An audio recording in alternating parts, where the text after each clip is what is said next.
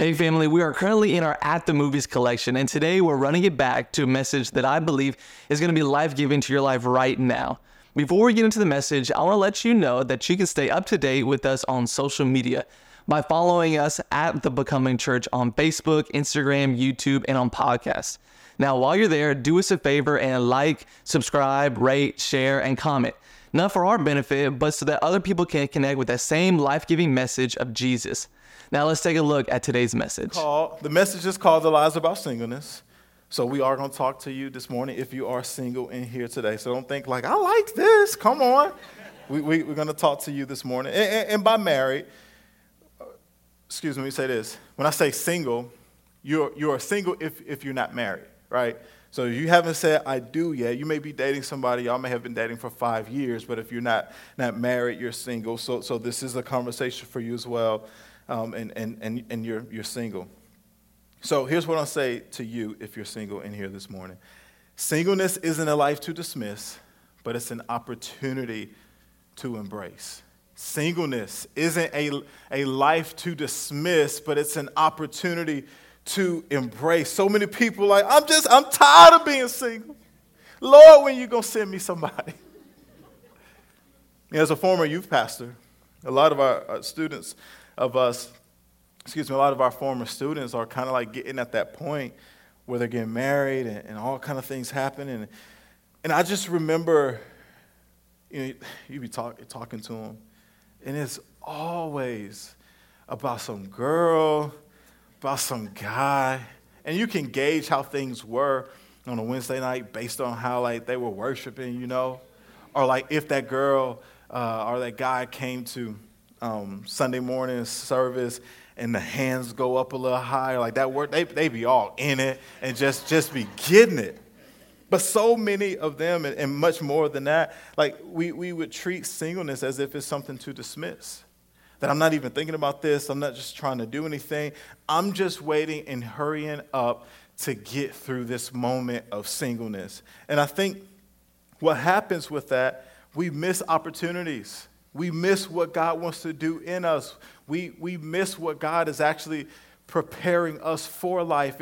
And we miss out on so many opportunities that are there in front of us because we look at our moment of singleness as a time to dismiss rather than something to embrace.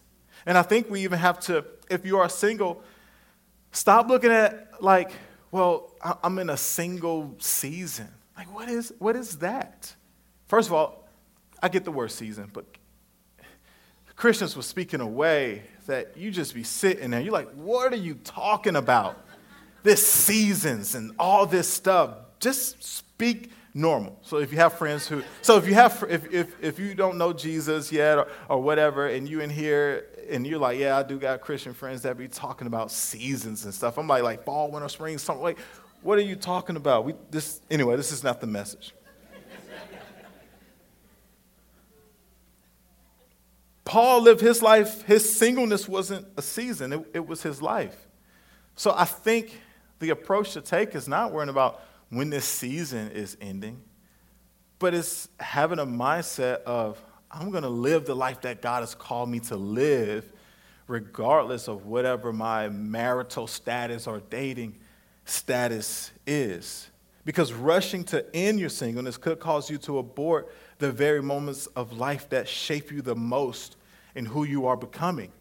So we're talking about preparation, that God is calling us this year to a place of preparation. Well, if you're trying to abort something that God hasn't told you to leave, then you're missing the very moments that are part of that shaping and developing process of who you are becoming. Like I think about, here's what else that'll do. It'll cause you to lower standards that should not be lowered. It'll cause you to date people that you had no business dating. I'm thinking about my own experience and feeling that pressure of having to have someone, to know who it is, because I put in my mind that at this age, I've got to find somebody, and we've got to be married at this point, at this age.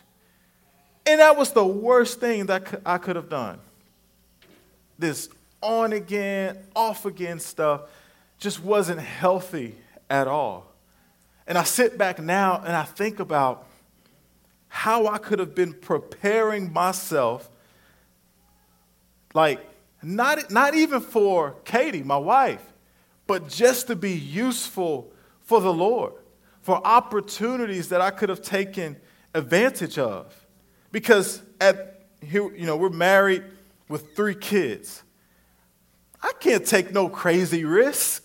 Hey, Katie, we're going to do this and we're going to move, 2,000 miles across. Like, she's going to look at me like, who you been talking to? But when you're single and you're focused on where you're at, there are things that you can take advantage of, things that you can do. So it's not a life to dismiss, but it's an opportunity to embrace. And you're not embracing it because with the mindset that I'm preparing myself for who my spouse will be. No, this is about you and what God is doing in your life. That would just be a cool byproduct of it if that's the life that God has called you to. But we have to stop looking at the end goal is to find a spouse. That's not what it is. But it's to empty ourselves out and to make ourselves useful for God. So singleness is not a part of life to dismiss, but it's an opportunity to embrace. Look at Paul in 1 Corinthians 7:32. He says, I want you to be free from the concerns of this life. An unmarried man can spend his time doing the Lord's work and thinking of how to please him, or an unmarried woman. Meaning, this is what Paul was saying. Singleness is a gift, but here's the perspective of how some of us treat our singleness.